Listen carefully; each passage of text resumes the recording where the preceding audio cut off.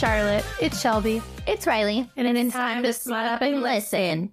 On today's episode, we're going to be covering the last half of Haunting Adeline. It's a long one, guys. Sorry. God, it's a long one. Buckle in. All right. So I am going to read one of the reviews that were left for us on Apple Podcast. This is from 553S Girl. And the title is Amazing, but not for your mother's ears. My drive to work on Wednesdays is so much better with this podcast. These girls crack me up with the review on the books. Having a smut virgin makes it so much better. True, honestly. Well, thank you. Thank you. Just a reminder for trigger warnings on the last half of the book: non/dubcon graphic violence, stalking, human trafficking, child sacrifice, mentions of a child death, explicit sexual situations, gunplay, somnophilia, bondage, and degradation. Just a reminder for today's episode and all future episodes, our opinions are subjective. We don't advocate for kink shaming or author shaming or any other forms of negativity. This is all in good, smutty fun. Enjoy. Okay, we're going to jump right back to it. Addie meeting Mark and Zayd at the restaurant and then having a hot makeout sesh afterwards. And they are going to... With Zayd, not Mark. Yeah, with Zayd, not Mark. No. And they got invited to Mark's charity event at his house. So picking back up from there, Addie calls Daya to tell her what the hell just happened and the fact that she now knows her stalker's name. Daya demands to know what Zayd does for a living, but she can't answer that question. She doesn't know. Daya thinks what he does for a living is the organization Z, because it would make so much more sense with all the hacking. Addie has heard of Z before, but she can say that she doesn't think it's him. Flash forward, Zayd sends her a dress for the party. She sounds like she looks hot as hell. Addie? Yeah. Yeah. Yeah, good for you, bitch. He sends her a very nice dress. As he should. He has terrorized her. Yes. Okay, so the description is, I'm wearing a red strapless gown, the top half encrusted with thousands of tiny diamonds throughout the lacy material. The bottom half molds to my body like a second skin with a large slit slicing all the way to mid-thigh. Diamond, strappy gold heels adorn my feet while my hair is curled into beach waves. The tendrils fall around my shoulders. It's both elegant and sexy. She sounds hot. He picks her up in his classic Mustang and she's very anxious about it. When he steps out of the car, he's looking hot AF in an all black suit, every inch of the fabric stitched perfectly across his bangin' bot. She immediately thinks that she wants him to fuck her right now before the party. So that's also her first, she wants him to. Yeah. He inspects her dress and grabs her hand. She wants to know what the hell he's doing, and he replies, just trying to picture what ring would look best on your finger. Yeah. Smooth. She says, what if she doesn't want a ring? Because she would definitely say no if he proposed. And he replies, you don't have a choice, bitch. I can put a collar around this pretty neck of yours instead. Then you wouldn't have the option to say no. You would just be my good little girl that does whatever your master says. Would you like that better, baby? No, I snarl, but it tastes like a lie. You don't own me. You never will. His eyes narrow and my heart drops. Take off my belt, Adeline. I gape at him, and when I don't move, his hand tightens. Make me ask again and see what happens. Clenching my jaw, I reach out and undo the black belt around his waist. I rip it off, not caring if it breaks. The movement jerks him, and he only grins in return. Just as I suck in a deep breath, he's wrapping the belt around my neck, looping it through the buckle and pulling tight. My eyes bulge like a fish, the metal biting into my skin as the belt restricts. My hands instinctively clawed the belt, but Zayd swats my hands away. You can breathe, little mouse. Don't panic. When I call him, tears spring to my eyes as I glare heatedly at Zayd. His grin only widens. I think this will do for now, he murmurs, observing my trembling body. Spicy. It's amazing. Then he proceeds to tell her, now get on your knees. She doesn't want to ruin her dress, so she hikes it up and does what he's told. He gestures to his pants. She unbuttons and unzips them, and his dick springs free. She doesn't wait for any more orders before she just puts it in her mouth, or at least tries to. He's got a big dick. Too big to fit in her mouth after she was like, you have a tiny penis. I don't want to touch your tiny wee-wee. I don't even get halfway down before he's clutching my hair, strands breaking free from my scalp as he sucks in a sharp breath. Fuck, Addie. I didn't say fuck him. Fighting against his hold, I swallow him again, lathering my tongue against the silkiness of his cock, and running the tip along his veins and up to the underside of his head. Now he's the one choking. Snarling from the pleasure, he tightens the belt until my vision blackens. But if he thinks that's going to stop me, he's delusional. Hollowing my cheeks, I suck harder, fighting against his power, even as he bleeds the life from my eyes. I use my hand to wrap around the length that my mouth can't reach. Even as I feel him breaking past the barrier of my constricted throat, I'm swallowing him as deep as he can possibly go, and my hand still doesn't fully cover his length. Damn, he groans deeper, his eyes sparking before igniting into a blaze. Looks like that mouth knows how to do more than make useless threats. What that mouth do?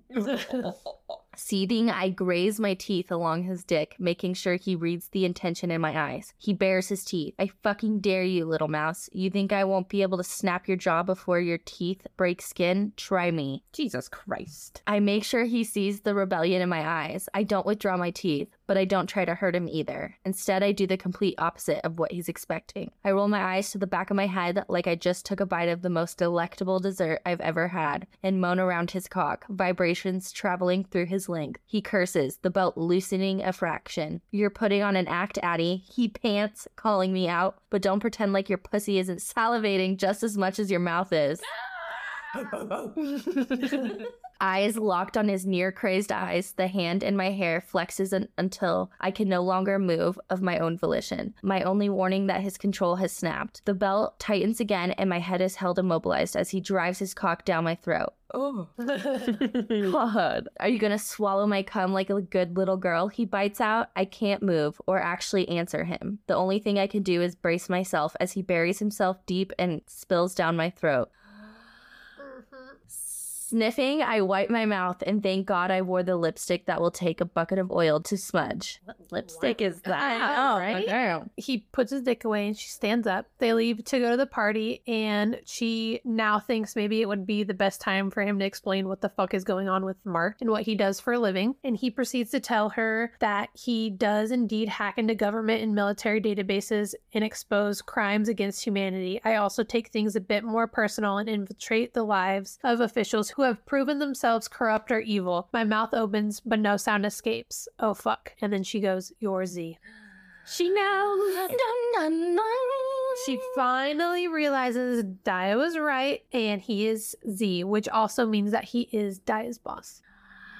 But Daya has no idea. So, like, none of those people that work for him actually, like, know who he is. He's like Charlie. Oh, okay. Charlie's Angels. Yep. Oh. They don't see him. They just are told where to infiltrate, how to hack, and what they're hacking for. And then they collect money, and that's it. Damn. Okay. She wants to know how he is working to save women and children, but actively stalking her. Fair point. He mentioned she's actually the only woman he's ever stalked outside his job, so, like, she's special. He's too good at it. Yeah. After this, they ride in silence, and now she's kind of looking at him differently. She's kind of like, "Oh, he's a good guy. He helps people." You kill people for good. I love that. We go to a Gigi diary entry. She tells him that John was aggressive towards her and Sarah. Ronaldo doesn't take it well, and he threatens to kill John, and she doesn't know how to handle that threat. Ronaldo has mentioned before that he has killed men, but I had no idea how to handle it directly being towards someone I still hold love for. Suffice to say, I didn't take it well and yelled at him. He accused me of taking my husband's side, while really I'm just growing tired of the threat of violence. When I told him so, he immediately drove me home, and I must admit, the look he gave me scared me half to death. The car ride was awful. He dropped me off only an hour ago, and I haven't stopped crying since. What was supposed to be an escape just turned into a bigger nightmare. Poor Gigi. Gigi. Yeah, she's having a rough go with these men. Yeah, damn. We jump to Addie's POV. They get to the party and immediately notice how fucking insane his house is. It's a massive white monstrosity with a million windows and 5 huge pillars. It has a ballroom, a movie theater, multiple offices. Like, it's fucking big. Zeta's working the crowd and Mark with confidence, and Addie is just kind of anxious and, like, standing to the side, like, trying to act as natural as possible. On several occasions throughout the first hour, Zeta is constantly touching her and grabbing her by the waist to, like, remind her that, like, they're in this together. Mark finally appears and introduces them to his wife. They immediately notice Mark's wife is abused. She's very like quiet, shows signs of abuse, like all that kind of stuff. Mark tells them that he'll meet them in 1 hour in his study and give Addie all the information she needs regarding Gigi's case. And we have another diary entry. I noticed John's gambling habits. He's still drinking excessively on top of gambling. She received a letter saying the house is going into foreclosure and she wants to know what happened with it. She also found out that their savings has been depleted as well, and that was going to Sarah's schooling, so she's like pretty upset about it. He gambled away all of their money, and she says, and part of me can't help but realize this is all my fault. Before Ronaldo came into the picture, we were happy, and now we're shipwrecked, broken with no hope. We jump to Zaid's POV. He's tired of being in the ballroom with a bunch of people, so he grabs Addie and tells her they should get out of here. All he can picture is her on her knees with that belt around her neck. They leave the ballroom to go explore Mark's mansion. He shoots a quick text to Jay to tell him to take care of the security cameras because the guests aren't supposed to be leaving the ballroom. They peek inside rooms but find nothing interesting. They get into another room and check it out. Zaid brings her in. It's the movie theater. She begs to go back so they don't get in trouble. He asks if she has daddy issues since her dad is an attorney and she wants to follow the rules. She says she doesn't have daddy issues and he says she does now. He's her daddy now. Zaddy Zaid. If you were my little girl, I breathe. Okay, first of all, Disgusting. yuck. If you were my little girl, I breathe. Desire growing dangerously high. Your sweet little pussy would be so full of me. You would forget what it means to feel empty. I would be inside of you so deeply. You would have to cut me out. If you were my little girl. Ew. I'd fucks ya. He drags her to a seat and plays a movie in the theater and sits her on his lap. He picks a horror movie. He lets 20 minutes of the movie pass before he makes a move. He pushes up the fabric of her dress. She tells him to stop, but she doesn't try to stop him. He glides both hands up her thighs and jerks her legs apart, so each leg rests on the chairs beside them. She's like, stop. Don't do that. Don't do that. No, I'm watching the best part. I groan, the feel of her ass digging into my cock nearly blinding me with pleasure and need. The tips of my fingers glide across her creamy thigh. Causing her to shift against my touch with restless desire. The creepy music from the movie builds to a crescendo, sending her heart rate to dangerous levels as a person is chased down by something from your worst nightmares. Zaid, she pleads breathlessly. I glance down, fighting back a groan when I see her bare. This might not end well for you, I muse. She stiffens. Why? Your cum will be leaking down your legs when we're done. I hum. How scandalous. I'd rather have wet thighs than have panty lines with a dress like this. My fingers softly brush against her folds. There's the word. There it is. Reveling in the cream gathering on my fingers. That's the worst sentence that's ever been written. Which one? My fingers softly brush against her folds, reveling in the cream gathering on my fingers.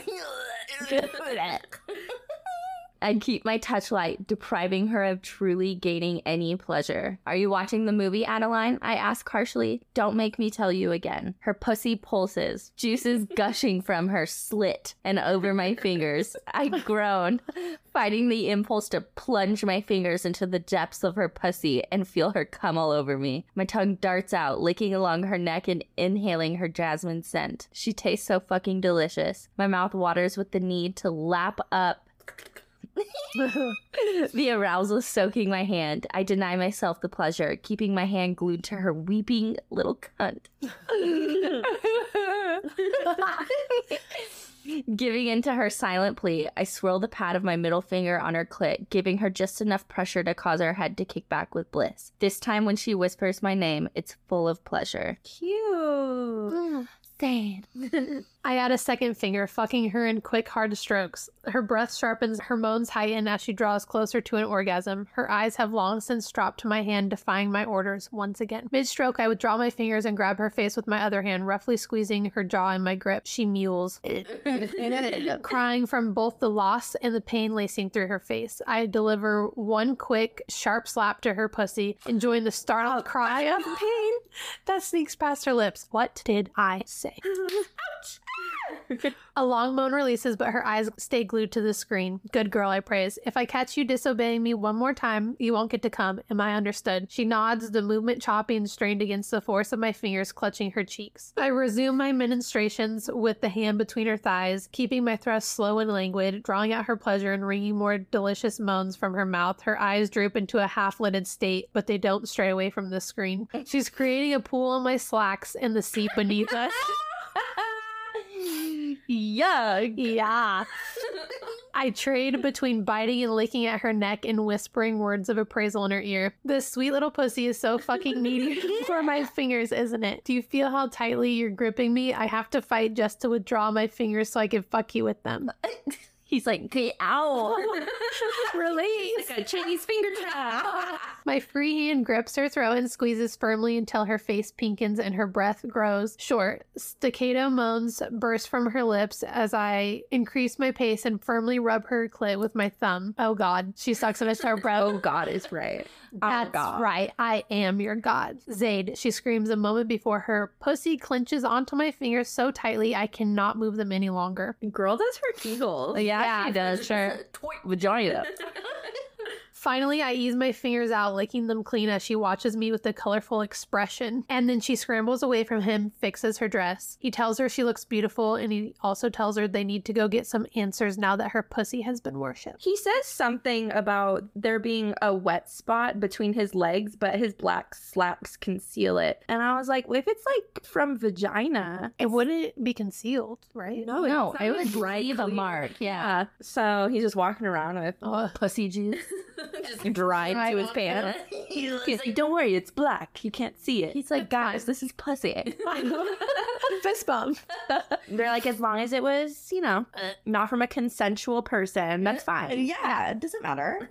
We switch to Addie's POV. She runs after Zaid and they go back to the ballroom. And once they get back, a butler finds them and asks that the fucking butler is like, please follow me to my master's study. Follow me to my pedophile master's study. They get to Mark's study and hopefully they get some answers. This part pisses me off. Mark had really just played this poor girl. From what Mark remembers is that John thought Gigi was sneaking around, but his dad Frank couldn't find out with who. But Frank was almost certain that was why John snapped and killed her, even though there's no proof. So literally no fucking new information for Eddie. Yeah, he was just like, yeah. What you thought was what I thought. Yeah. He's like, what do you think? He does mention a piece of information that she wasn't aware of, and it's not in the journals either, but to pay off the gambling debt that John accrued, he got hired by Angelo Salvatore under the recommendation of Ronaldo. So Ronaldo was like, hey, mob boss, you should hire this guy to like do your books, make us some money to get out of all of his gambling debts. Which is like To help Gigi. yeah, so John got hired to be the accountant for the Salvatore family and most likely was laundering all their money, but also you lost all this money gambling, so why would you get hired to? Her last question for Mark is why Frank so easily turned on John if they were best friends, and Mark says that he thinks Frank truly just wanted to get justice for Gigi's murder and wanted to help.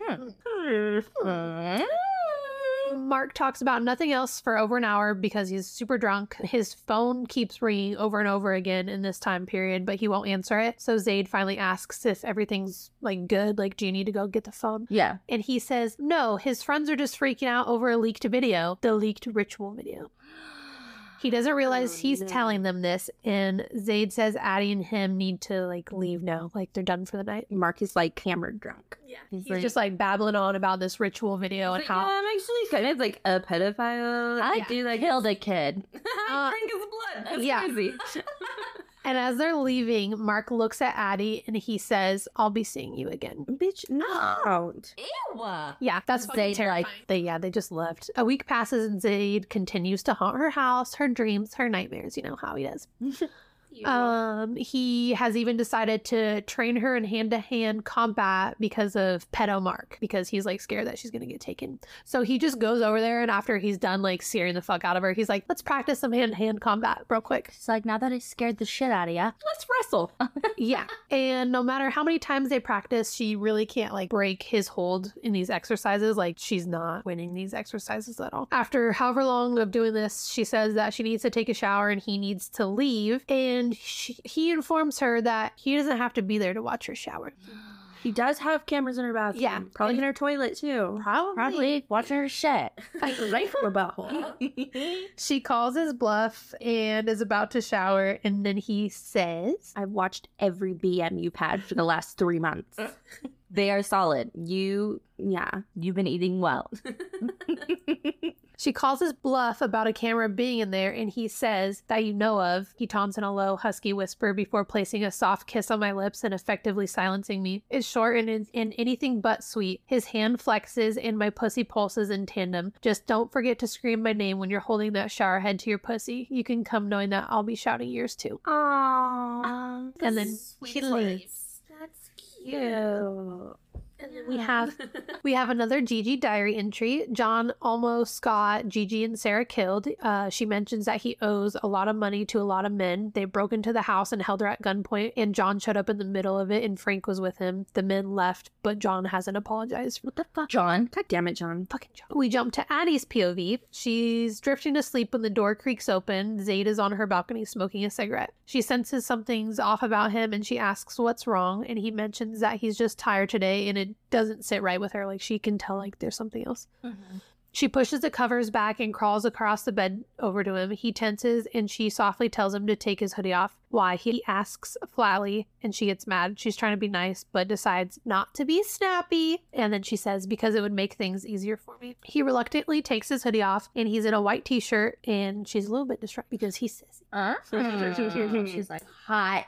yeah. She starts to knead his shoulder muscles and massages him. He groans, and she's surprised by how many knots he has. She senses his mood must be work-related, so she whispers, tell me. And he does. They lost a girl at one of the stings today, and so he's pretty upset about it, and so she wraps him in a koala like hug and doesn't move, so she's like behind him and just like grabs him.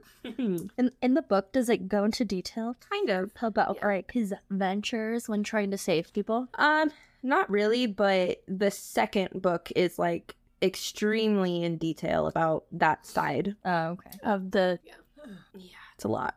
Yeah. Too much, I would say. Yeah. Mm-hmm. She says the life she would have had to live would have been far more painful than where she is now. You think it's a good thing she died? He asks, his tone flattening. Of course not, I placate, squeezing him tighter. Being stolen from her life, her family and friends, and then being put into an incredibly horrendous and fucked up situation is the worst thing that could have happened to her. My voice breaks on the last few words, and it takes a minute to put myself back together. But dying is not Zayd. She was screaming because she was fighting against the life that she was being forced to endure the only way she knew how. It wasn't his right to end her life, but he did it anyways, and I hope he suffers for it. But after what they did to her, I know that she is more at peace now than she would have been alive.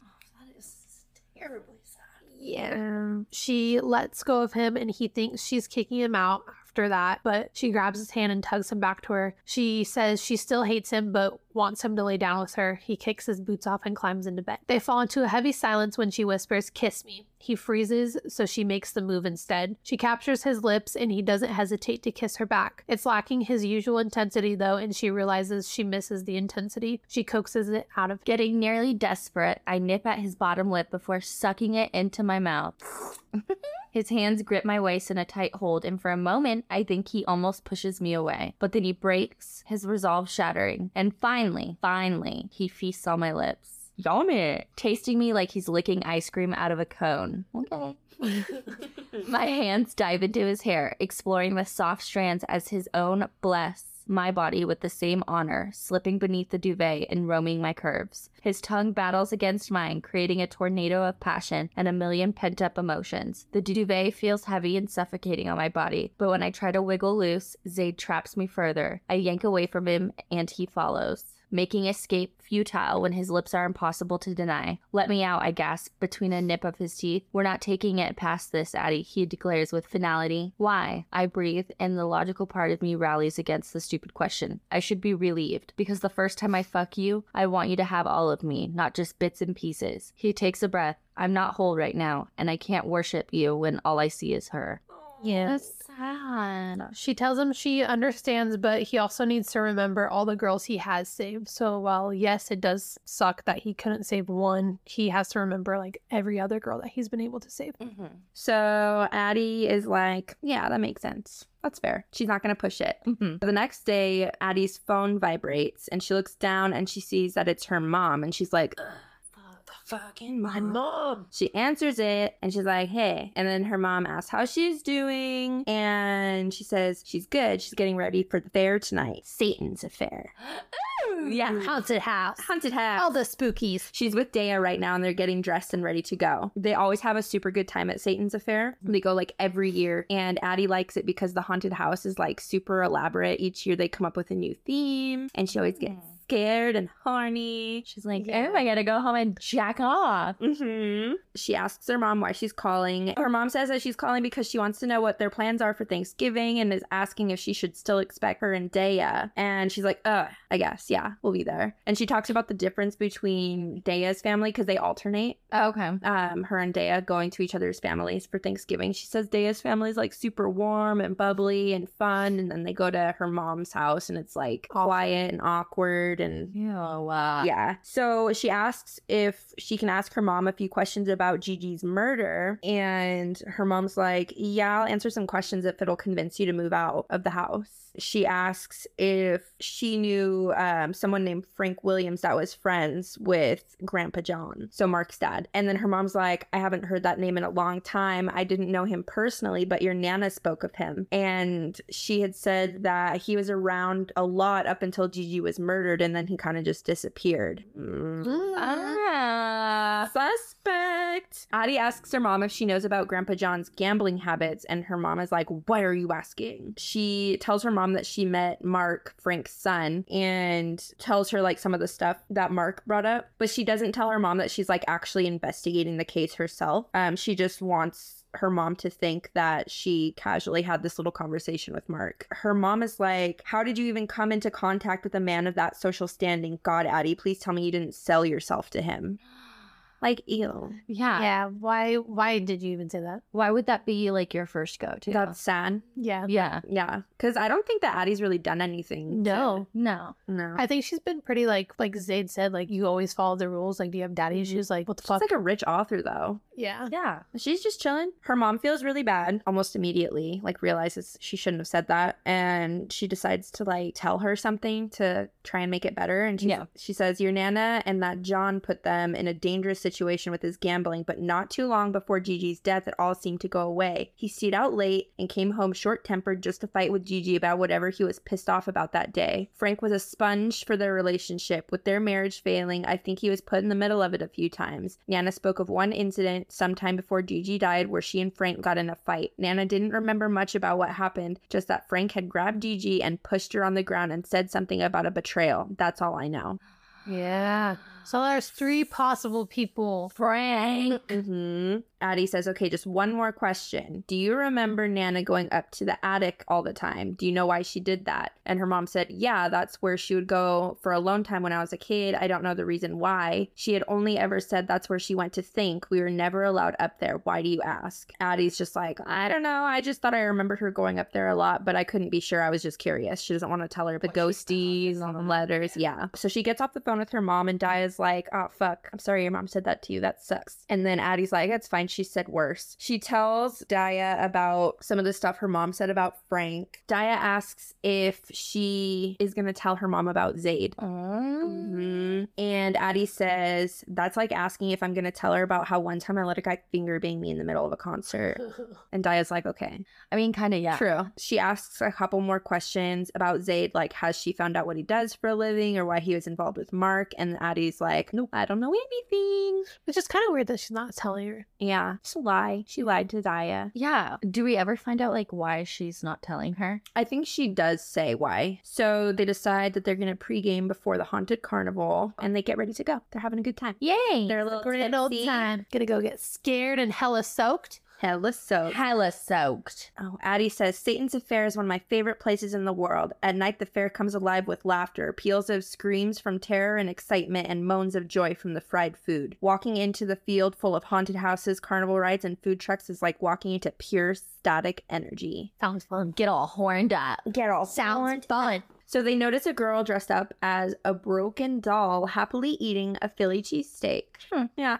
Okay. They noticed that the theme of the haunted house is like creepy childhood themes. So like weird little doll houses and stuff. Oh. Yeah, and Scary. they decide to get a bite to eat, and they're wondering what they should have. And they're like, you know what? That broken doll, she was having a Philly cheesesteak. I think I'm going to have a Philly cheesesteak. Sounds good. Addie's absolutely wondering if Z is there while she eats. Like, is he watching me right now? Is he wishing that he was eating my pussy like I'm eating this Philly cheesesteak? Yeah. They rush to one of the houses called Annie's Playhouse and get in line. Addie feels an icy tingle at the back of her neck that she gets when she feels like someone is watching her. And then she hears Mark calling her name. Ugh, no. He's with the 3 other pedophiles, Jack, Robert, and Brad. No. Also with his wife, Claire. Mark asks her where Zaid is, and she lies and says, he's probably in the bathroom. Brad and Claire are asking Addie questions about their relationship with Zaid, like how they met, and just trying to like get some information. She's making up quick little lies on the fly about it, trying to seem all casual. So it's Addie and Daya's turn to go into the haunted house, and there's a pretty cool description of it. The house is adorned in pink with white wooden floors, frills everywhere, and dead little girls giggling all around. Down the hall, I swear I spot a 4-foot doll crossing the hall, her body distorted from the colorful smoke and her face bloody. She's gone before I can tell for sure. Daya and I huddle together, looking left and right, not quite sure which direction to go. A man with a peeling, bloodied face slips from the shadows before us, and another girl dressed as a demented doll comes out, a bloody knife in her grip. It's so sudden, I jerk back. Daya's screams pierce my ears as they give chase, pushing us towards a living room with a blue couch and a mannequin giving birth to a child. So creepy. Jesus. Yeah. So they run up the stairs and Daya trips, and Addie laughs at her for tripping. What is it? She's like, haha, bitch. So they get to the top of the stairs and go down a hallway where they see a creepy mannequin with boils and burnt skin. So they go into the closest room. It's a creepy little girl's room, and they're chased by a demented doll who, quote, skitters towards them. Ew, I don't like that. About 10 minutes later, they're all done at the house. They go through everything. Addie is scared and horny. So, like, they leave uneventful. Well, that's good. Yeah. On her way out, she thinks she heard someone yell out the name Jackal, but she can't be sure. They spend the rest of the night having fun and riding all the rides and going in all the other haunted houses. And Addie says she feels invincible and happy. I want to experience Satan's affair. I know, that sounds cool. so fun. Sounds fun as hell. Yeah. Okay, we have another Gigi letter. Frank confronted me about the affair. I denied it, of course, but he didn't believe me. He's been such a good friend to John, and he used to be such a good friend of mine too, but not so much anymore. His temper is shorter, and sometimes it seems as if he can hardly look at me. He told me to stop the affair, because he says I'm hurting the man that loves me the most in the world. His loyalties are to John. I get that. He doesn't owe me anything at all, and I don't owe him anything either, which is why I couldn't tell him that I will never stop seeing Ronaldo. But I don't think I needed to. He saw it in my face, and for a moment, he almost looked heartbroken. I suppose I would be too if my best friend has become what John has become. I think I need to get divorced. Yeah. I know. I feel bad for Gigi. We switch back to Zaid's POV, and we jump back a little bit. So Zaid gets to Satan's affair to see Mark looking at the little girl doll eating the Philly cheesesteak. But Ew. Yeah, Mark and his partners came to steal a child to traffic, and Zaid is there to prevent that from happening. The doll is staring back at Mark in a creepy and challenging way. She's just like, what bitch? She's like, come get me. Claire is looking at her too and seems like almost scared of her. The doll winks at Mark and skips into Annie's dollhouse.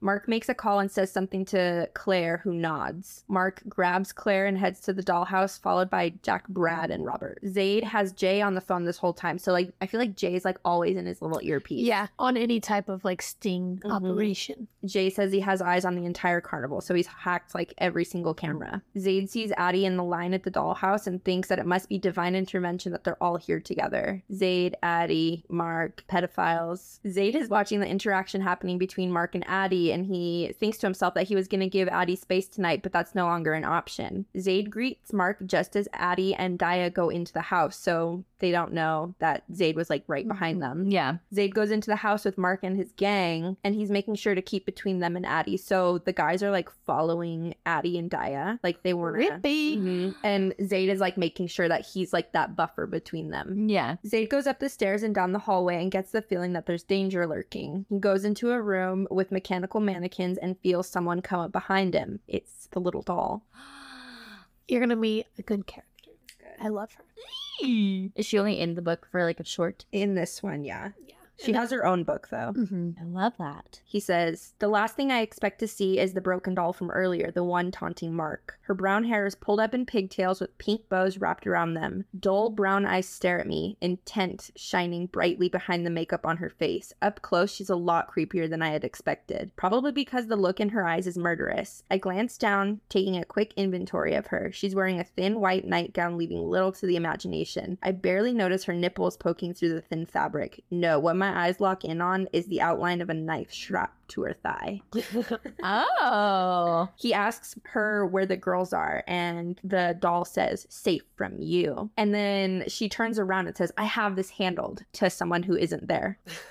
What the fuck?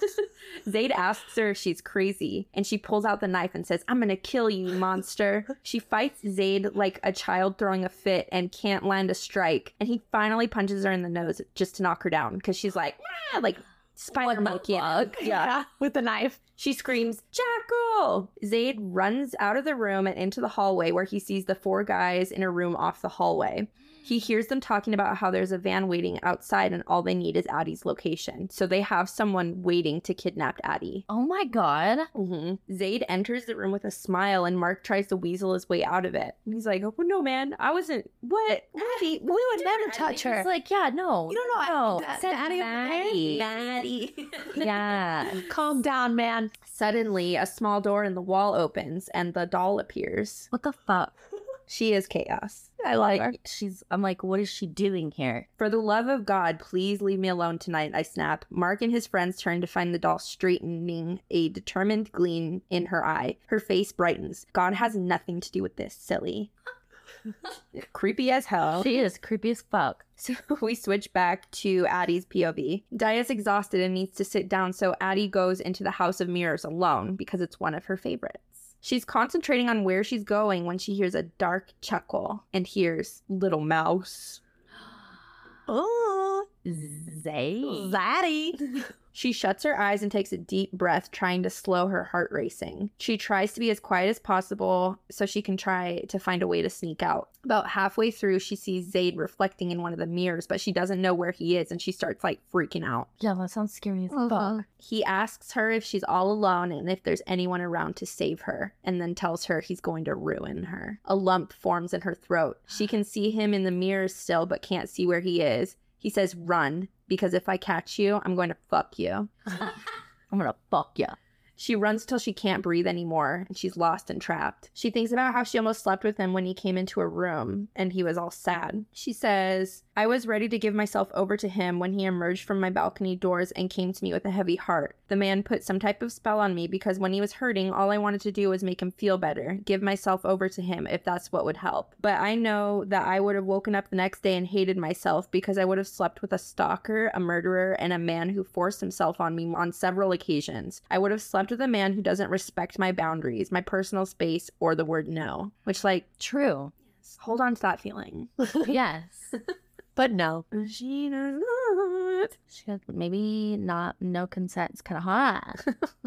So she's conflicted about her feelings and how she doesn't hate him, although she should. She admires him and the work he does for Z. She gives up and decides to just wait for Zayd to find her. His body presses into her back and she whips around. He kisses her and she bites his lip hard. He groans and pulls her closer and she sucks his lip into her mouth, and once she realizes what she's doing, she tries to pull away, but he won't let her go and instead returns the favor. She has flashbacks to him eating her out and moans into his mouth. His kissing gets more intense and he grabs her and spins her around, pinning her against the mirror and says, such a good fucking girl.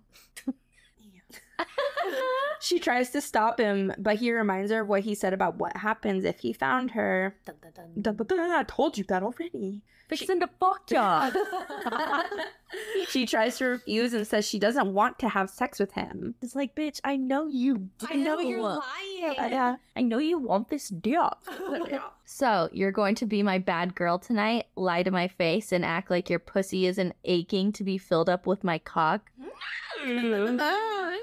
She said that her body wants him, but her mind doesn't. So he steps away from her and spins her around so she can see a bunch of angles of herself, because they're in the House of Mirrors. You're going to watch what your body wants. Yeah.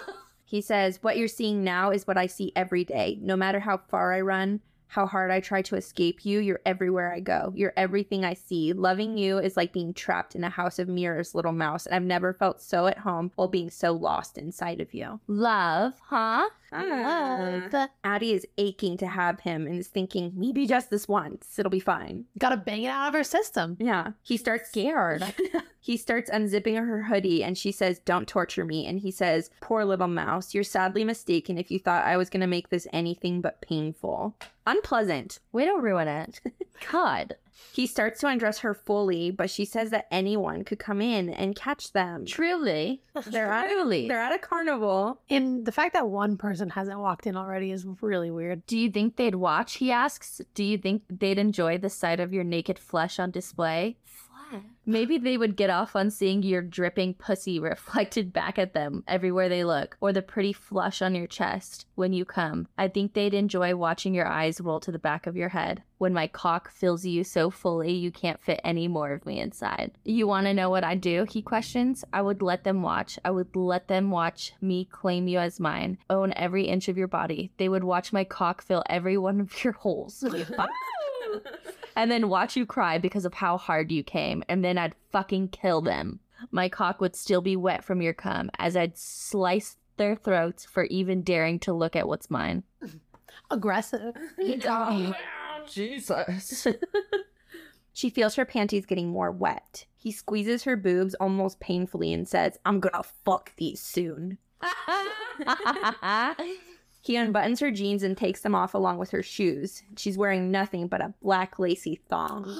Scandalous! She asks him if he's going to undress, and he says she has to undress him herself. She slowly takes off his shirt. Saucy. She says, I gasp when I remove his shirt.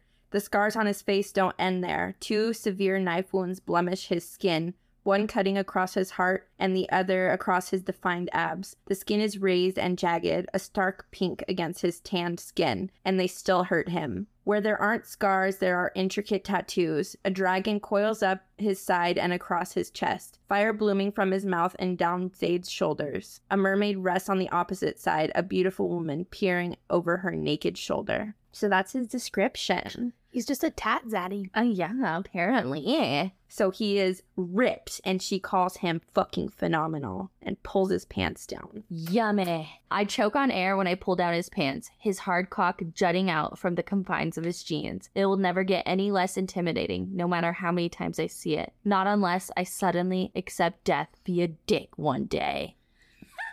What a way to die. Yeah. Uh-huh. So she admires his naked body, and he asks if she's scared, and she says yes. And he says, you should be. I'm gonna impale you. He tells her to get on her knees, but she decides to run instead. She's just running naked? Yeah, what the fuck? I forgot that they are in public. Yeah. He yanks her back by the hair and forces her onto her knees. Ow. He says, you like being a bad girl, don't you? You like to defy me because you love it when I scare you. You're a silly little girl playing with fire. Tell me, little mouse, have you ever been fucked by a man like me? No. And she says, better. Fucking liar. He tells her to open her mouth before he suffocates her on his cock and shoves it all the way down her throat. He forces himself deeper down her throat and tears are streaming down her face. He tells her to suck it now. When she does, to try and correct her mistake, he's holding her head and growing more forceful, and she's getting more and more desperate to please him. He asks if Grayson Parker was better, or Brandon, or Carlos, or Tyler, and he lists every man she's ever been with. He says he'll enjoy killing all of them. Her vision is starting to darken from the lack of oxygen. He says, you want me to come in your mouth, don't you? You've been thinking about sucking my cock since you worshipped me on your knees with a belt wrapped around that pretty little neck of yours. I glare up at him, hate burning brighter than lust for just a moment. He smiles, or rather bares his teeth when he sees the anger reflecting from my brown eyes. You want it, but you're not gonna fucking get it. You haven't earned that privilege yet. Yeah. Seed. He yanks her head back and pulls her up by her hair. And she says, Zayd, please. And he says, I love it when you're scared and begging. He kisses her passionately and lifts her up by the waist, and she wraps her legs around him. He rips her thong off of her body. Ouch. Oh my god. I feel like that just would go like up your ass. Probably. Like, rip it off. He tells her not to move her hands, and he pulls her down onto his dick, and she screams, her hands flying up to his chest, saying, "Stop, it doesn't fit." She says, "He knows I want him to force himself inside me, and as punishment for insulting him, he's gonna make me show him how much I want him by spreading my pussy and inviting him in." God, I hate him. And she's like doing that. Yeah. He's going slow and forceful, pulling out and then slamming back in. Oh my God.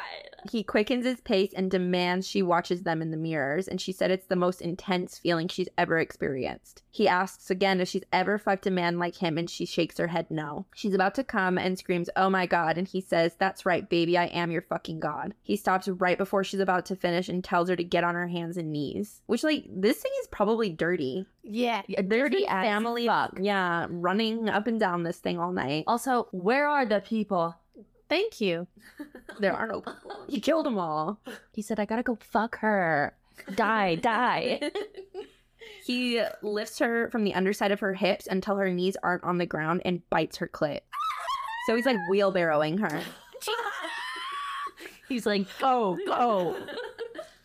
He starts eating her out, and she's watching in the mirror as he, quote, eats her pussy like a starving man. That's not sexy. She's about to come, and he makes her beg for it. He pulls away, and she punches the floor in frustration. He pushes into her in one thrust, and his balls hit her clit. I was like, that's Okay. that's a hard swing. That's a pretty long ball. He tells her that she can come if she says that she's his good little girl. And she does.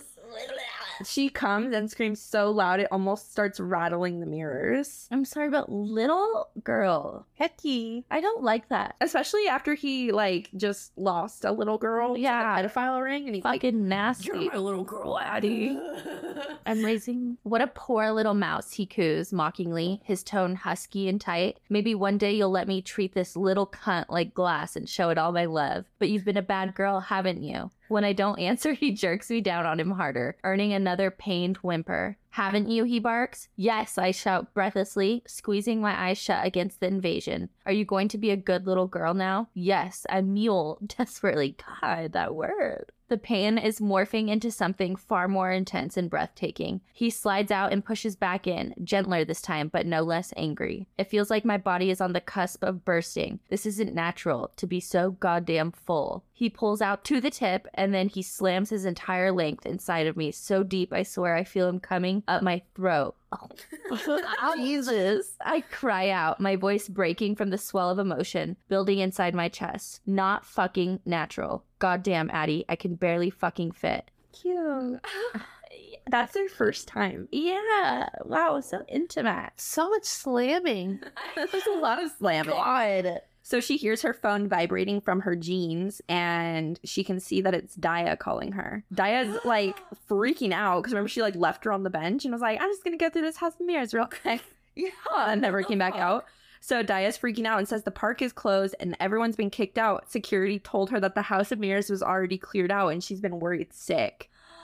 Addie's like, "Oh my God, I'm so sorry. I'll be out in a few minutes." She's like, "I'm just Gotta find fucking." job. So Zayd guides her out of the house of mirrors, and it's 12:30 in the morning. They've been gone for 2 hours. It took them 2 hours to do that. They did a lot of stuff. Yeah. God damn. She tells Zayd not to follow her because she doesn't want Daya knowing that they had sex. And Zayd's like, "It's okay, I have a date with a psycho girl anyway." They share a passionate kiss, and Addie walks herself to Daya's car. Daya can immediately tell she's just been thoroughly fucked because, like, she's been through some shit. Yeah, she's She's probably disgustingly dirty. Yeah, Her hair's a wreck Yeah, her hair's probably, like, matted. She just got her shit rocked.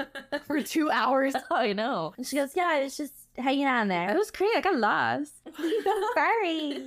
For years. So now we have another Gigi letter. It says, "I told Ronaldo I might ask John for a divorce. He became so excited that for a moment I felt like he and I might finally have a future together. But then I told him I want him to quit his job. He deflated like a popped balloon. He said that might not be possible, that he was tied to his boss and he doesn't think he'll ever be able to leave. It escalated into a fight. I understand his position, but I told him I don't know if we can truly be together while he's involved with something so dangerous. He made a smart comment comment that my husband is just as involved with danger as he is. I wasn't even sure what that meant. His gambling habits? We stopped having trouble with that soon after the break-in, so I assumed that John had cleaned up his act. Whatever the case, I stood firm on my decision. Sarah and I will figure things out together. If that means becoming a single mother, then that's what I'll do. Get it, girl. Get it, girl. So we're back to Zayd's POV, and he's met up with the crazy girl, but he's still thinking about sex with Addie. The crazy girl is the creepy doll. Okay, and why is he meeting up with her? We'll find out.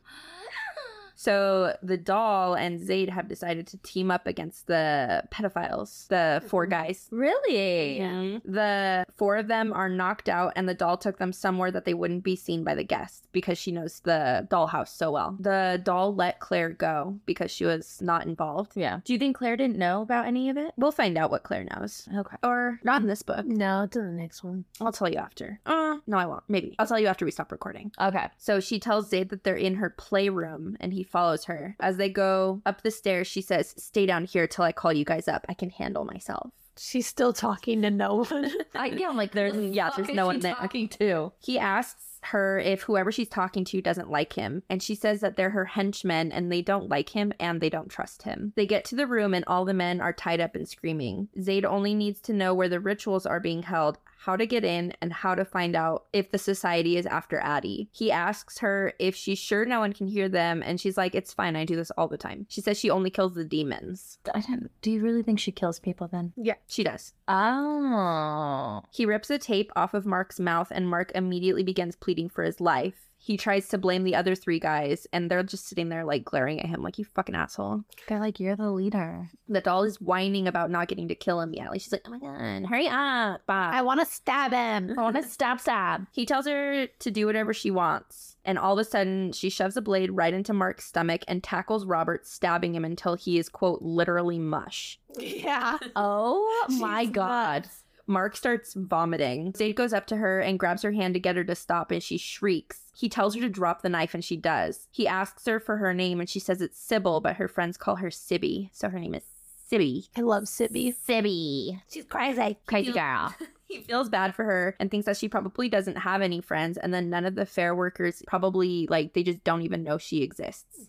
Like, she just follows the fair around and that's how she lives. She, like, lives in the walls and kills people. Damn. And has her, like, fake imaginary henchmen. Yeah.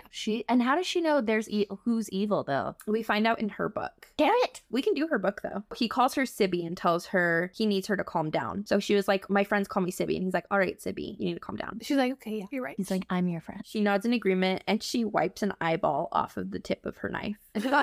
Okay. He goes back to interrogating Mark and asks where the rituals are being held at, and he says that he doesn't know anything. Zayd uses a knife to pop a nail off of Mark. And he keeps denying any knowledge until Zayd goes to pop off the 3rd one. He tells Zayd that there's an underground club called Saviors, and they drink blood to gain power. You need special access to get into the club, and even more special access to get into the dungeons. He admits to performing rituals on children to mark themselves as children of the eternal rebirth. Children of the eternal rebirth is their cosmic entities and the true authorities over this world, according to their little society. Yeah. It's like a cult. Jesus Fucking Christ. weirdos. Mark confirms everything Zayd needs to know, and he gets confessions from the other 2 guys and tells Sibby she can do whatever she wants now with the 2 of them. Zayd leans down to ask Mark who he talked to about Addie and if it was anyone in a position of power involved with the rituals, and he says yes. Zayd slashes him across the chest with his knife. He demands names, and Mark gives them but says he's never seen their faces. So Addie's like, got a hit out on her. Mm-hmm. Jesus Christ. For sex trafficking. And is it all because she was with Zayd? No, or she's because just that because beautiful. Mark saw her? Yeah, she's just beautiful. I thought they only wanted children, but are they trafficking like grown women too? Mm-hmm. Anyone they can make money off of. Yeah. He says there's some type of secret underground government, and based on Mark's ramblings, they have far more control over our government than I thought. The president is just a puppet, and these people who refer to themselves as the society, they hold the real power. Tell me why you did this, Mark. Why did you insist on going after after Addie when you knew she was mine. His chin trembles, the waste of flesh, the epitome of a pathetic old man. She was already marked. So before Mark even knew or had seen her, she was already on the list. Really? Mark took the picture at the restaurant because she looked familiar, because she was already a target of the society. Oh my God. So Zaid asks why she would be targeted, and Mark said that anyone who's young and beautiful who gets noticed is Mark. He tries to blame it on how women dress, so Zaid flicks off another fingernail. Zaid feels like it's destiny that he's been brought into Addie's life and that he needs to save her. Mark tells Zaid that when the society finds out about the 4 of them being murdered, they'll just relocate, and Zaid thinks about using Sibby as a scapegoat to prevent this. So they'll be like, oh, it's just the crazy girl that lived in the walls at Satan's affair. Yeah, it's not tied to really anything at all. It's just a one-off chance. Mark has given Zaid all the information he wants, so he finally kills him. Zaid and Sibby chop up the bodies and put them in his car. The cops pull up, and Sibby is resisting arrest because she wants to stay with her henchmen. Zaid ditches Sibby with his car and loses the cops after 5 miles. So he's just like, peace, bitch. Why are they getting arrested? I don't know. Me either. I don't remember. They just are. Zaid looks into Sibby's history and finds out that she was born into a cult and had murdered her father. She stabbed him while he was sleeping. Damn. Zaid believes that she's used Satan's affair to kill around 50 people, and they were all bad people. That's so cool, though. So Zaid starts feeling guilty. He's like, man, Shouldn't have left her. I really Good fucked girl. her. 3 nights after the fair, he and Jay have hacked into the Savior's cameras, so that sex dungeon club. Jay's keeping an eye on Addie and Addie's house for Zaid, but Zaid hasn't seen her since the House of Mirrors and feels like he needs to tell her that she's a target. As much as he longs to fuck Addie again, he needs to take care of business at Savior's more. So he's like, my girl's gotta wait. Yeah. Got shit And I to mean, do. if Jay's watching her. Yeah, she's okay. He says, for now, I need to push Addie out of my head, but later tonight, I'll be pushing myself inside her so deeply, I'll be ingrained in every crevice inside her body. You always gotta go there. Damn. He goes straight to a 10 every time. He's like, I gotta save these kids, and then I'm gonna bury my dick. Zaid's in line at Savior's, and Jay tells him that the president is inside, along with governors and senators and some celebrities. Yeah. Zaid makes it through security and gets into the club, where he sees a drugged girl dancing naked on a pole and vows to free her and all of the other women here. Someone recognizes him as his alias, Zach, and says hello. It's someone named Daniel Boveri, a lawyer for the president, and someone that Mark knew. Dan mentions that Mark was talking about wanting to bring Zaid here, and Zaid is surprised to hear this. He pretends to be shocked and upset about Mark's death. He's like, oh my god, did you hear someone killed him? Who would do that? Yeah, what the fuck? Believe Such a good guy. He hangs out with Dan for a couple of hours, and Dan asks him if he's looking to be initiated, and Zaid is acting interested. He's like, yeah, I'd love to be initiated. I am also a pedophile. Dan tells him that he needs to have specific tastes, and Zaid says that he does. Dan asks what his interests are, and he shows Dan a picture of an abused girl he saved a few years ago in a Barbie nightie. The girl gave him permission to use her pictures after she was saved. Dan asks if he shares, and Zaid says no, he gets jealous. He tells Dan that he sells their organs on the black market when they get too old, and Dan is very impressed and says he'd be a good fit for initiation. Zaid says he's in. Oh my god. So we switch to Addie's POV. She's watching the news and sees the story on Sibby and all the murders, and she realizes that Zaid helped kill them all. Her thoughts are spiraling when she sees Zaid watching outside her window with a cigarette, and she goes to get out her phone and he's gone. She dials 911 just for shits and gigs, and Zaid is behind her. He tells her that he thought they were past this, but she says she doesn't want to do this anymore. And he calls her a liar. She stomps on his foot and he grabs her. He says, that's very naughty, little mouse, and you know what happens when you're naughty? A heartbeat passes before he finally growls into my ear. You get fucking eaten. Jesus. He bites her neck and starts choking her, and she tells him to stop. He says, you don't want this, baby? You don't want to be full of my cock and discover a new religion every time I make you come? Okay. Yeah. The hand around my throat pulses, tightening almost to unbearable levels. I rise to the tips of my toes to decrease the pressure, but he doesn't let up. Does it scare you, he whispers, his breath tickling my ear, Or does it make your pussy wet knowing that I hold your life in my hands and I allow you to breathe? Blood rushes to my head and fear begins to pump through my veins. Just when I think he's not going to stop, his hand loosens and I greedily suck in precious air. But he doesn't let me breathe for much longer. He twists my body around and backs me towards the wall beside the TV, smiling viciously as I stumble away from him and towards exactly where he wants me to be. When I'm a foot away, he grabs me and slams me into the wall, pressing the entire length of his body against mine. Before I can take another breath, his hand is once more encircling my throat and his mouth is on mine. Oh, so stressful. Like, she just wants to breathe. Nani's like every time.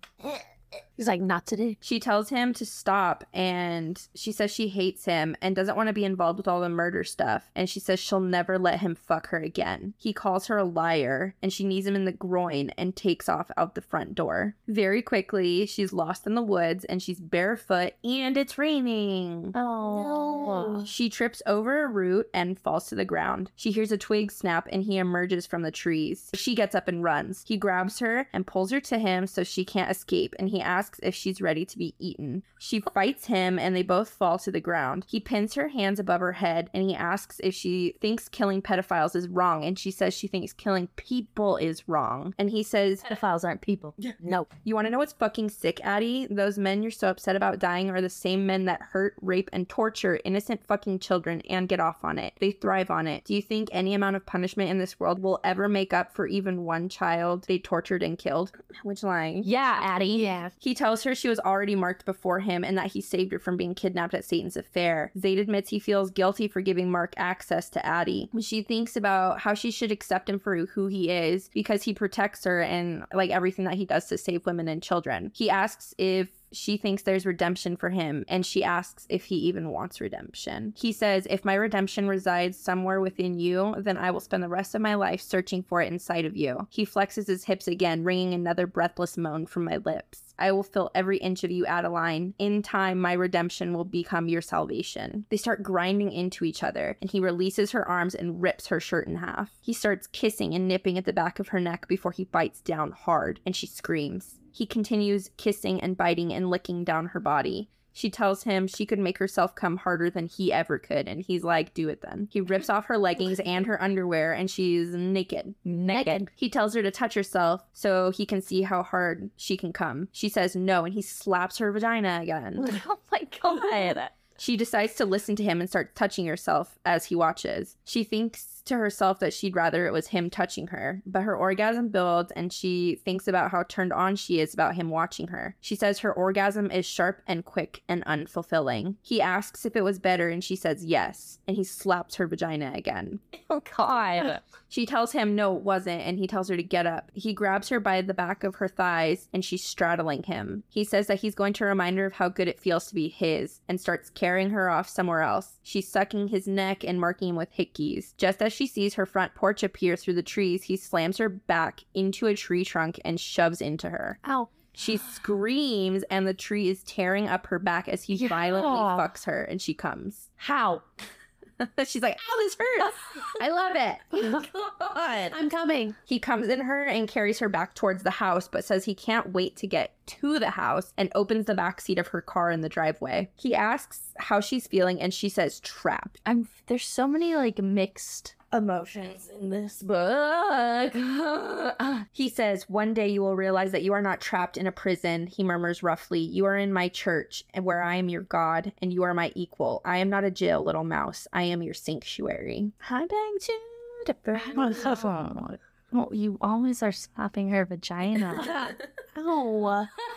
God. They begin to kiss passionately and Zayd removes all of his clothing. He grabs her and tells her to bend over between the driver and the passenger seat. He uses the front seat belts to strap her in place. Like a king on a throne, he sits on the bench beside me, arranging himself between my legs so my ass is directly in his face. Butterflies hatch in my stomach at the sight of Zayd sitting behind me, his legs splayed wide and his hard cock jutting up past his belly button. Past his belly button. Jesus. From this angle, I have no idea how it ever fit inside me. Past Just his like belly button. An arm. Yeah. Yeah. He feasts on her pussy like a starved man again. She comes and he unbuckles her and pulls her to the back seat with her on her back and him on top of her. He shoves into her without warning again. God damn. A little warning. He says, remember this moment, because next time I fuck you, you will be deeply in love with me, Adeline. I'm your stalker and a murderer, and you will love me anyway. Yeah. Okay. He pulls her on top of him so that she's straddling him. Woof. Zayd, I gasp, my nails now digging into his shoulders. Ride me, baby. I want to feel your pussy grip every inch of my cock. Fuck, I can't. I groan. My body's still working to adjust to the sheer size of this man. You have 5 seconds before I rearrange your organs. Jesus. He threatens. It does the job, kicking my ass into high gear and immediately rising up and sliding back down slowly. After a few different readjustments, I finally find an angle that allows me to completely seat myself on Zayd without feeling him come up my throat. Jeez, God.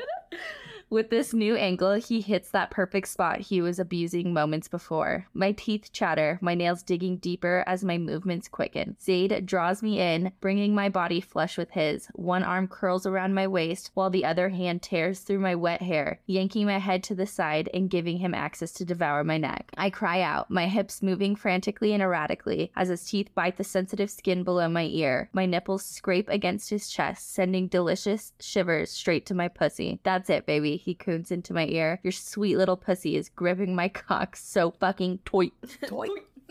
They come together, and she thinks that maybe she might be falling in love with him. See? Then we have another Gigi letter. I'm scared. I don't know how it's gotten this way, but after last night, he's lost his mind. When I told him I'm going to get a divorce, he completely lost it on me. He's gotten so angry, so aggressive. He says that he owns me. No one else can have me but him. I don't know what to do. I'm just scared. So very scared. And I noticed on a reread that she never says John. She just says he. I was just about to ask you, who is she talking about in this moment? It's just a man. Just he. So much mystery. So we're back to Zayd's POV. They've had so much sex that he thinks his dick would fall off if he got hard again. Okay. Yeah. I've heard of that. They're sitting out on her balcony the morning after, and he gets a call that another video was leaked last night. Zayd thinks the video may have been taken while he was at Savior's and realizes that they haven't caught who's leaking the videos. He's growing angrier and decides he needs to get away from Addie. But before he can, Addie brings up Gigi and how weird it is that they both had stalkers that they fell for in the same house, and that maybe they're reincarnations of Gigi and Ronaldo. And Zayd loves this idea, which I feel like is the only thing that makes sense. Yeah. Yeah, because I don't understand how it'd be like two same exact things In the same house. Yeah, 2 generations or whatever. He's hard somehow and decides to push her and hold her over the railing and undo the front of her robe. But his dick's gonna fall off if it's hard again. bit. Watch, it's just gonna get hardened on the floor. He says, my unsuspecting mouse, living each life without any knowledge of what's to come, not knowing that I'm yearning for you, watching in the distance until I make myself known. I drag my lip across her collarbone, trailing up the column of her throat toward her ear. For centuries, both of us wearing different faces, inhabiting different bodies, but the same souls, colliding over and over until this planet decides to crumble and our souls have nowhere else to go. I hum in amusement, enjoying the quickening of her breath. Can you imagine it? I ask softly. Kind of sweet. Kind of sweet, yeah. Yeah. He lets her go and she realizes something's wrong with him. She asks him to tell her and she says she wants to know everything. Because she loves him. And me way boy. He tells her, I target specific people, politicians, celebrities, businessmen, people in positions of power who have money, and even people who are the lowest of the totem pole and will do anything to get by. At the end of the day, it doesn't really matter what their job is or how much money they have because they're all the same. They're human sex traffickers. For years, I've been targeting pedophile rings and dismantling them. Rescue the girls and children and either send them back to their family or send them to a safe, undisclosed location where they can live the rest of their lives in comfort. But about 9 years ago, a video leaked of a sadistic ritual taking place. They were sacrificing a child and marking themselves in their blood. Since then, a few more videos have leaked, including one last night. I pause, clenching my jaw and trying to regain the composure that is beginning to slip through my fingers. Blowing out a deep breath, I continue. I've told you already that Mark was in the first video, which is why I targeted him and the 3 other men I killed. All 4 of them were performing the rite. The night I killed Mark, he disclosed the location to me, so I went there yesterday to insert myself, gain trust, and be invited to the the dungeon. I noticed that Dan's shirt was wet. I paused, nearly blinded from rage as I admit. I think this recent video was from last night and they were still wearing the blood of their latest victim. So while he was talking to Dan, Dan had like child blood on him. Oh my God. She tries to convince Zaid that he can't blame himself, but he disagrees with her. He says, I've dedicated almost 6 years to eradicating human trafficking. Seattle happens to be a prime location for pedophile rings, but in reality, they're everywhere, and I plan to take them all down, or as many as I can until this life takes me down first. Get it, Zaid. She asks him why he started Z and why he's so invested in all of this, and he said, because I want to, baby. Her brows jump in surprise, not expecting my answer. You're expecting me to give you a legitimate reason for why I took this path in life. Maybe I had a sister or a mother who was kidnapped and sold. Maybe I was myself. But none of these things are the case. When I learned about human trafficking and the depths of its depravity, I was sickened, and I have the skill to do something about it, so I am. I'm saving innocent people because I want to, and I'm torturing and murdering the bad because I want to. Yeah. He says, and the reason I stalk you, little mouse, is because I want to. Everything I do in life is my choice. I choose my morals. I choose the ones that are worth saving and the ones that are worth killing, and I choose you. If you're expecting a tragic story, you're not going to get one. My parents were incredible people who loved me and supported me. They died in a car crash when I was 17. The roads were terrible and they hydroplaned off a cliff. I lived with my father's best friend, my godfather, for a year before going to college for computer science and started my career as a hacker. My parents' death was heartbreaking but an accident. Aside from losing them, nothing bad has ever really happened to me that would lead me to slaughter evil people for a living. I make my own choices in life, Addie, and that's all there is to it. Love it. Yeah. She asks him where he got his scars, and he said, the first time I infiltrated a ring, one of the ringleaders was a brute and knew his way around a knife fight. He cut me up good, and it was the lesson I needed in order for me to learn how to defend myself and fight properly. No man has ever come close since. I wear these scars proudly because in the end I won, and every innocent in that building went home safe. She decides to ask him why he chose roses, because he leaves roses like everywhere with her. And he says, my mother, her favorite flowers were roses. She always had them all over her house with the thorns clipped so I wouldn't hurt myself. One year I told her that I would be sad when she died because all the roses would die with her. So she gave me a plastic rose and said that as long as you have that rose, she would never be truly gone. I shrug. I guess I wanted to see those roses all over your house too, because maybe you feel like home. Cute. She says that she's going to try and accept him for who he is and says that she admires him so much for what he does, and something shifts between them and it seems like Addie is starting to accept their relationship. But just then, Daya walks in. She realizes that this man is Addie's stalker and tries to hit him. She's like, you motherfucker. She's like, oh, hell no. She's like, bitch. Yeah, and he just like slaps her hand away. So, boom. He tells her to choose her words very carefully because he signs her paychecks. And Daya knows for sure that he's Z. Zaid tells him he has to go deal with the video stuff, but gives Addie permission to tell Daya as much as she wants to because he trusts her. So now we're back to Addie's POV. Daya's obviously hurt that Addie has been keeping so much from her. She tells Daya everything about the rituals and that Zaid killed Mark for targeting them. She apologizes to Daya for not telling her sooner, and Daya tells Addie that she's not mad and that learning that Zaid is Z makes her feel a lot better. Addie apologizes again and starts to say that she didn't expect all of this to progress the way that it did, and starts to say that she's falling in love but cuts herself off. She asks Daya if she's heard from Max at all, but she says no. Addie tells her that Zaid said he took care of it. And then Addie notices a strange envelope on her kitchen island and opens it. It's filled with old pictures of Gigi, but they aren't the ones that are hung on the walls around the house. The backs say January 8th, 1944, several months before the journal entries started. There's a man in the picture with his arm around her. He's familiar, but they don't know who he is. There's another photo of the two of them where Gigi looks uncomfortable with him, and it's dated 2 weeks before her murder. There's a letter addressed to Gigi in this envelope.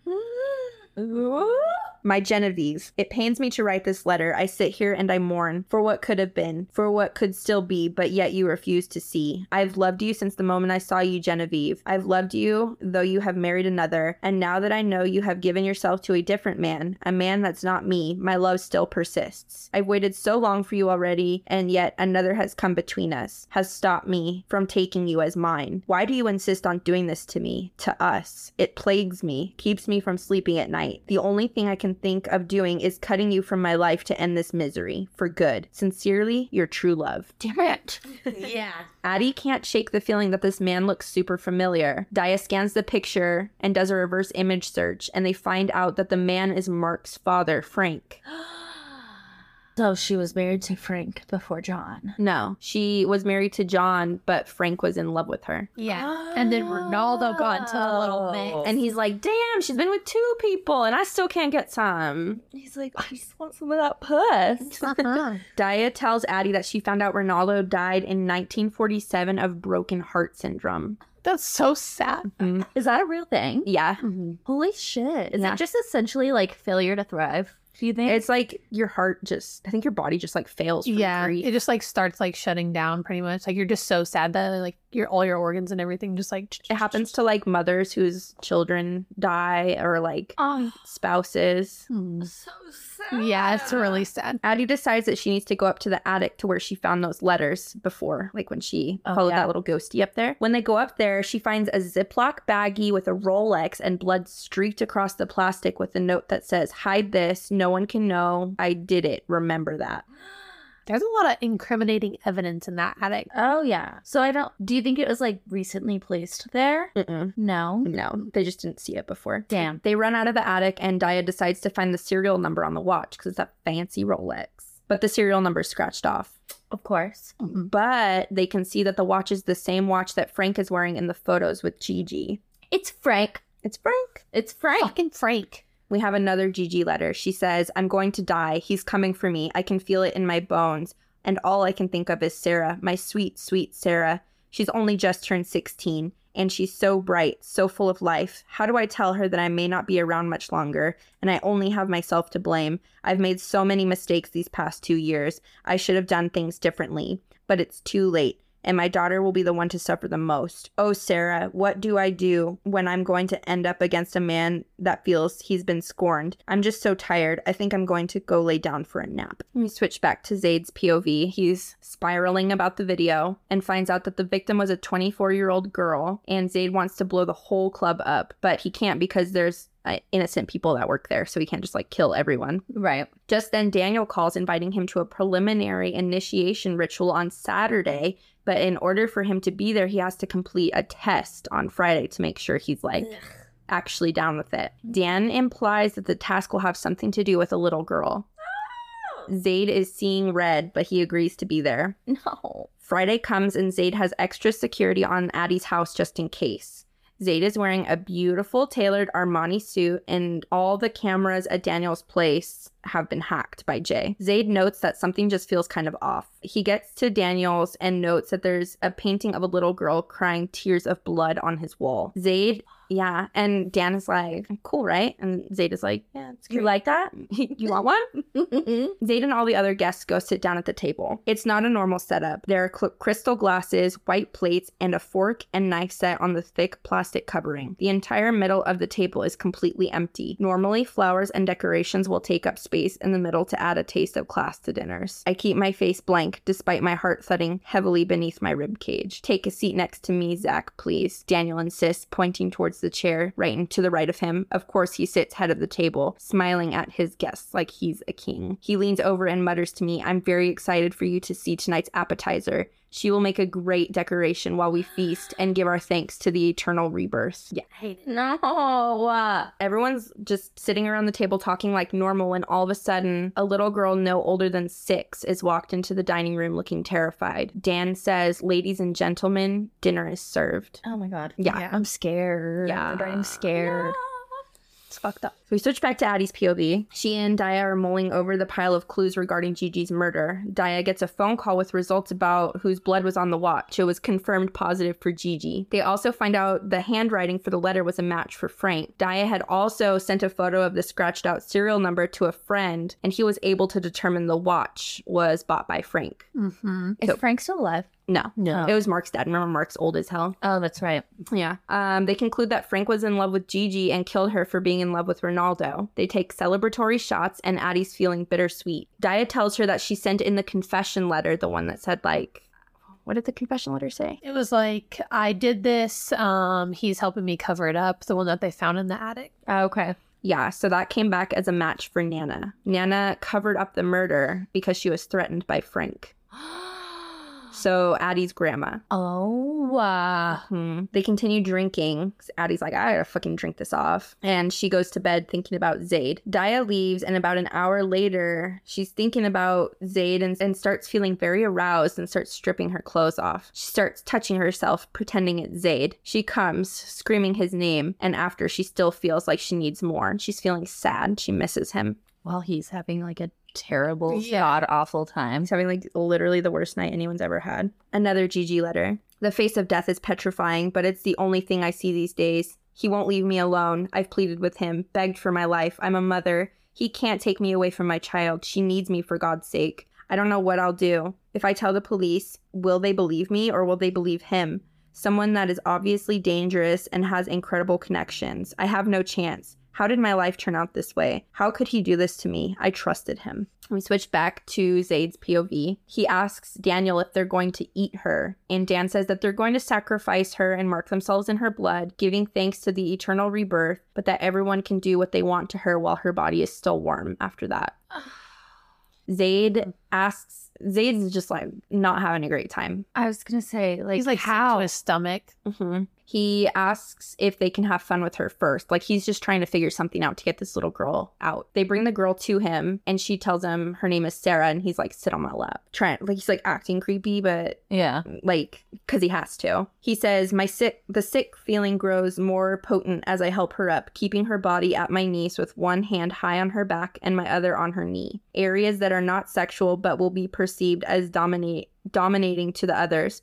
I'd prefer not to touch her at all. She's viewing this as something predatory, but I feel safest with her close when there's a bunch of adults eyeing her like she's their next meal. Oh, God. He whispers to her that she's safe with him and to keep quiet. Zaid asks to have some alone time with her, but Dan's like, I want to watch. Yeah, Dan's like, you can do it here. Yeah. Ugh. So the little girl, Sarah, starts wailing and starts begging to be taken home. Dan reaches over to touch her, and Zaid smacks him away, saying that he doesn't share. Zaid starts pressing the button on his watch to cause a distraction. So he has like a secret agent watch with a button that, I don't know, does something. So he's like, beep, beep, beep, beep, beep, beep, beep, beep, beep. He's like, fuck.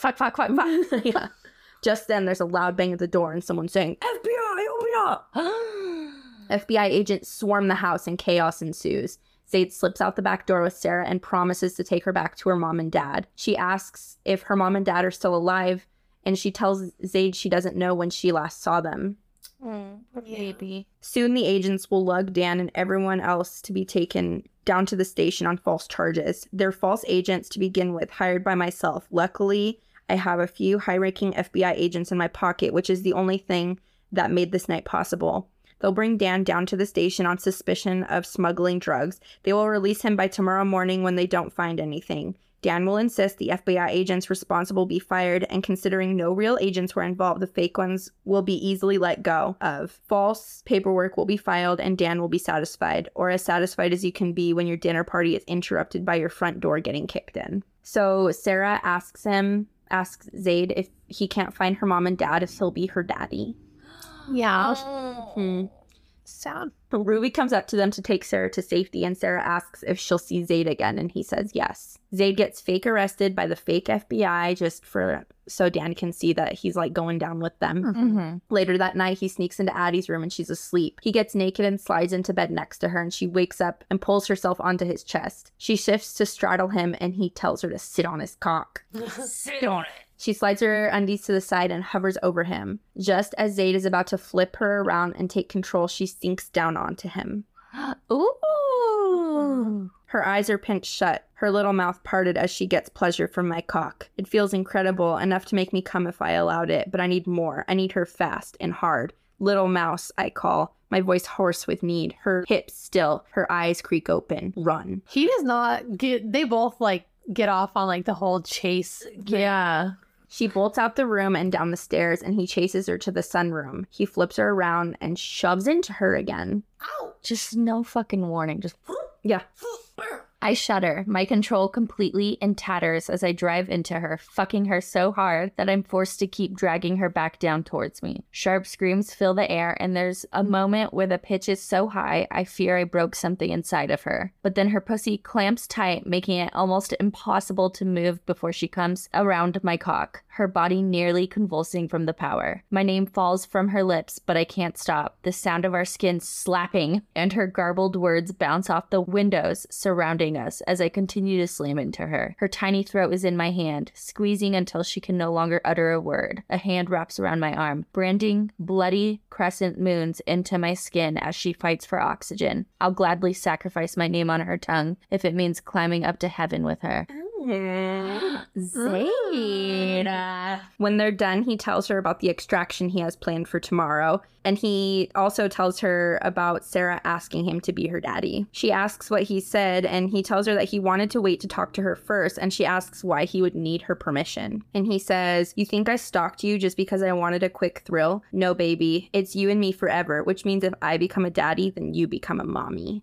Okay. Oh, yeah, sure. It's the next night, and Zayd is pulling up to Savior's. Zayd has men that have infiltrated and were hired onto club security. Dan finds him and apologizes for what happened the night before with the FBI arrest and stuff. And he tells Zayd that he thinks one of the guests stole the little girl for himself because, like, they don't know where she is. Yeah. And Zayd's like, yeah, fuck that guy. They have a drink and wait for the ceremony to start. Zayd is led down a hallway. We enter through a hallway riddled with doors on either side. The moans escalate, but now that I'm closer, I hear the notes of fear and pain laced in them. Cracks of whips, flesh hitting flesh, and the loud grunts of men accompanying the moans. Fuck, think of the child lying on the stone altar somewhere. They need me more. At the end of the hallway is a black marble door. Dan wraps his fist around the knob and pauses before peering back at me, his lips curled with excitement. You ready? Not ready. They enter the black marble room with rocks on the walls. The room is full of people wearing black robes, just like in the videos. Zayd puts on a robe. They all wear the Ouroboros necklace, where the snake is like eating itself. Okay. Yeah. They go to a round platform where there's a little girl about 6 or 7 strapped down. He's told to stand with the 3 other initiates, and that one of them will be offered the knife to do the sacrifice. I fucking hate this part. I feel like the whole story could be pretty good without the child sacrifice. Yeah. Thanks. I stare at the little girl on the stone slab, tears tracking down her dirty cheeks. She's sobbing, her little lip curled in a frown as her wide blue eyes stare at us in absolute terror. My heart constricts so tightly it's debilitating. By sheer willpower, I force myself to stand still. Fuck, I'm already getting hard, a guy whispers from my left. My teeth nearly crack from how hard I clench my jaw in that moment. Slowly, I turn to see a guy that looks like he's in his early 20s, his hood down, his brown bottomless eyes glance up at me. And all I can see is pure excitement radiating from them. He's going to be the first one to die. Yeah. This is just icky. It hurts your belly. Yeah. The little girl starts begging for her mommy, and the chanting begins.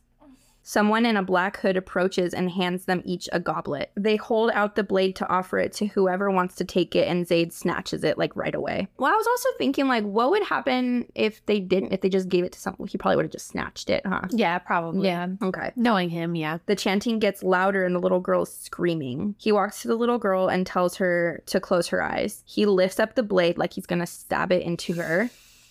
And he does an old switcheroo and he stabs it into the frat boy's throat. Good. Yeah. Zayd starts slicing people up, and the undercover security guards are firing, and one of them gets Zayd a gun. Because remember, he had people hired. That's right. That's right. He grabs the girl and tells her she can open her eyes but not to look around. And he tells her that he's going to give her to someone who will get her back to her mom. He gives the girl to an undercover security guard named Michael, and he says he'll get the girl to Ruby. Michael and the girl run out, and there's this huge explosion, and it's complete carnage. People are running around, missing limbs, and Zayd sees Jay running up to him. He's telling Zayd that the whole thing was a setup and that the video was purposefully leaked. Yeah, so it's like a whole switcheroo now. Like, he's like, hell yeah, we're infiltrating this. We got it. It's almost too easy. They wanted him there. He says, I'm so focused on Jay's mouth, slowly trying to process the words coming out of them, that the sound of a gun being cocked and the cold press of metal in the back of my head registers too late. Glad you could figure that out, Jason Scott. Now let's see those hands. Otherwise, this single bullet will find its way in both of your fucking heads. Jay looks up at the person standing behind me, his eyes growing impossibly larger. You? Who is it? We switch back to Addie's POV. God damn it. She's on the phone with her mom telling her about Gigi's murder. Frank was officially declared the murderer by the police and it's on the news. Her mom tells her that she's the one that left that envelope on her kitchen counter with the photos and the note, which means she kept Nana's secret and knew this whole time, and hangs up. Addie understands why her mom and Nana had such a complicated relationship now. Like, she understands why her mom is constantly just talking bad about Nana. Because she knew that Nana covered up her grandma's murder. Yeah. And then made her own daughter keep the secret as well. Mm-hmm. Jesus. Her thoughts return to Zaid, and she's getting nervous about him being gone for so long. She falls asleep and wakes up to a bunch of texts from Daya asking her to come over because she's really upset about something. She calls, but it just rings and goes to voicemail. She doesn't answer. So she rushes to her car and starts driving to Daya's house. On the way, she notices headlights behind her start closing in. They get behind her and ram her car. She's trying to speed away, but they do it again. She goes flying off the side of the road and lands in a ditch. Her car flips twice and lands on the roof. A strange man gets out of the car and tells her, once she heals up, she'll be worth a pretty penny. Just get her in the van, Rio. Max is already going to be pissed we fucked up his van, so quit fucking around. The police will be here soon. Another flash of a grin. Time to go to sleep, princess. And then darkness. And then we get the last letter from Gigi that just says, he came for me. And that's the end. What the fuck? Yeah. That's the end? That's the end. What? We will not be doing Hunting Adeline. No. Because I don't think my heart can handle it. But I will tell Riley everything she wants to know. Okay. But not recording. No, I don't think I'm going to read this book. You probably should. People love this book. And I'm just like, are you okay? I loved it when I first read it. I will say that. And then rereading it, now I'm just like, I see red flag after red flag after red flag. It is very well written, but... Oh, yeah. I love how it's written. Yeah, it sounds like a good book. Like, it's a quality book. But I don't think there needs to be child sacrifice in a smut. Yeah. Well, I mean, that's dark romance for you. That's true. Are there, like, worse dark romances? I'm sure. Yeah, sure. There's quite a bit of, like, taboo type dark romances. So, I mean, I feel like that's pretty taboo to, like, talk about saving kids from sex trafficking and then to fuck your stalker once he's done saving them. Yeah. I think her other one, Does It Hurt, was more fun to read. Okay.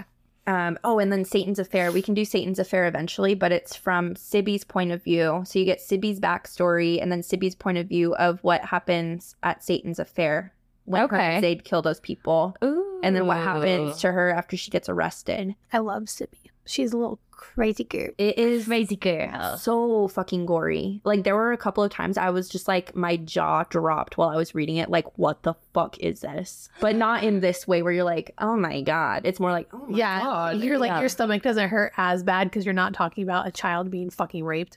Yeah. Right. Yeah. We love that. So you've read all three of them. Mm-hmm. Would I have to read, like, I'd have to read these other two in order to read that one, right? No, Satan's Affair is technically It's like first. it's a prequel or whatever, but you don't have to read it. Mm-mm. It's cool to read it and then to read Haunting Adeline and then be like, oh, so that's what was happening while Zaid and Addie were in the Annie's playroom or whatever. Okay. Yeah, and then you get to know the henchmen more. Like, it's very detailed with the henchmen.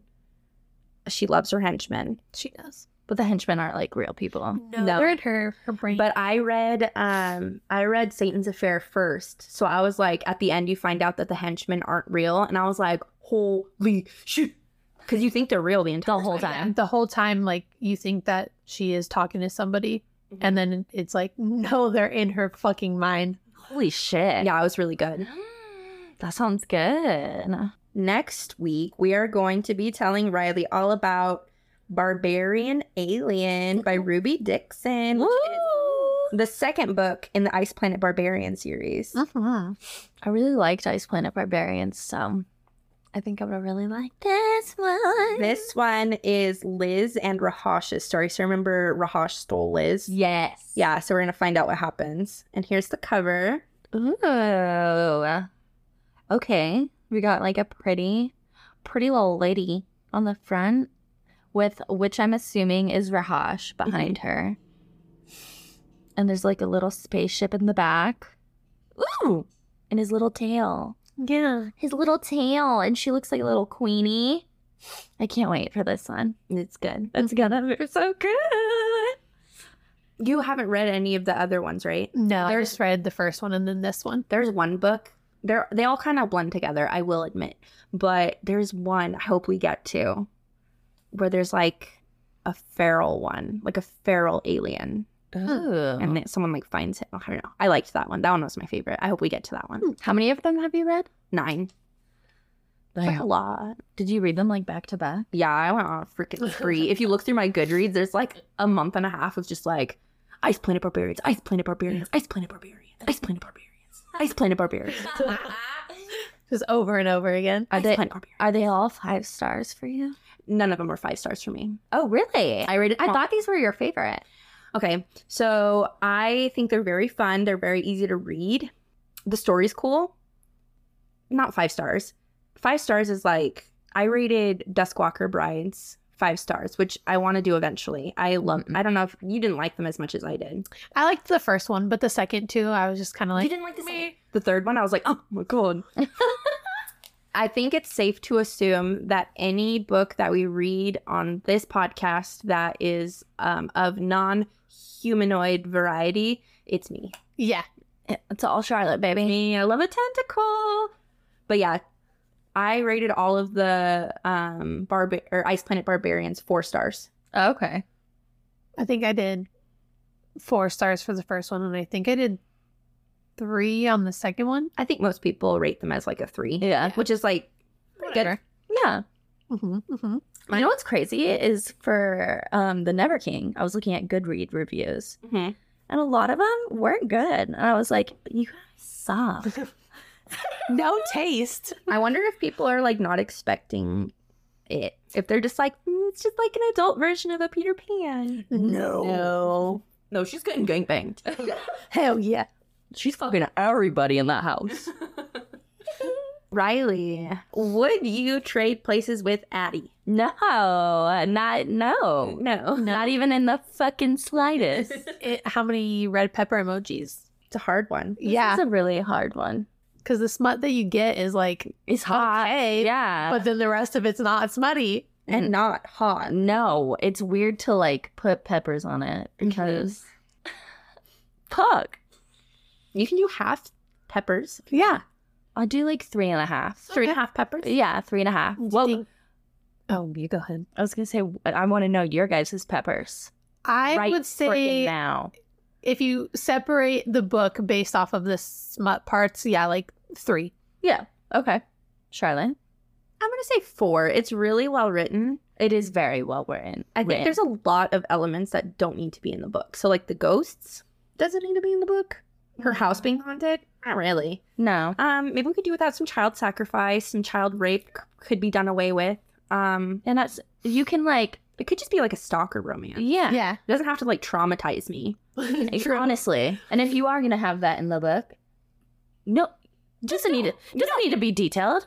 You could actually leave that out entirely. Mm-hmm. And do you think Zayd is hot? Okay, yeah, I do. Yeah, same. Okay, I do. Because he's out here killing pedophiles. Yeah, he's a fucking stalker and kind of super scary. Yeah, it's hard. You have to like separate the two of it. Because honestly, at the end of the day, point blank, it was rape between him and Addie. Yes. That was rape. Mm-hmm. But then, like, what he's doing for these kids. Does that cancel rape out though? No, not at all. Fuck, I'm gonna get canceled. Come on. No, neither are good. Zayd's not hot. Fuck him. People love Zayd.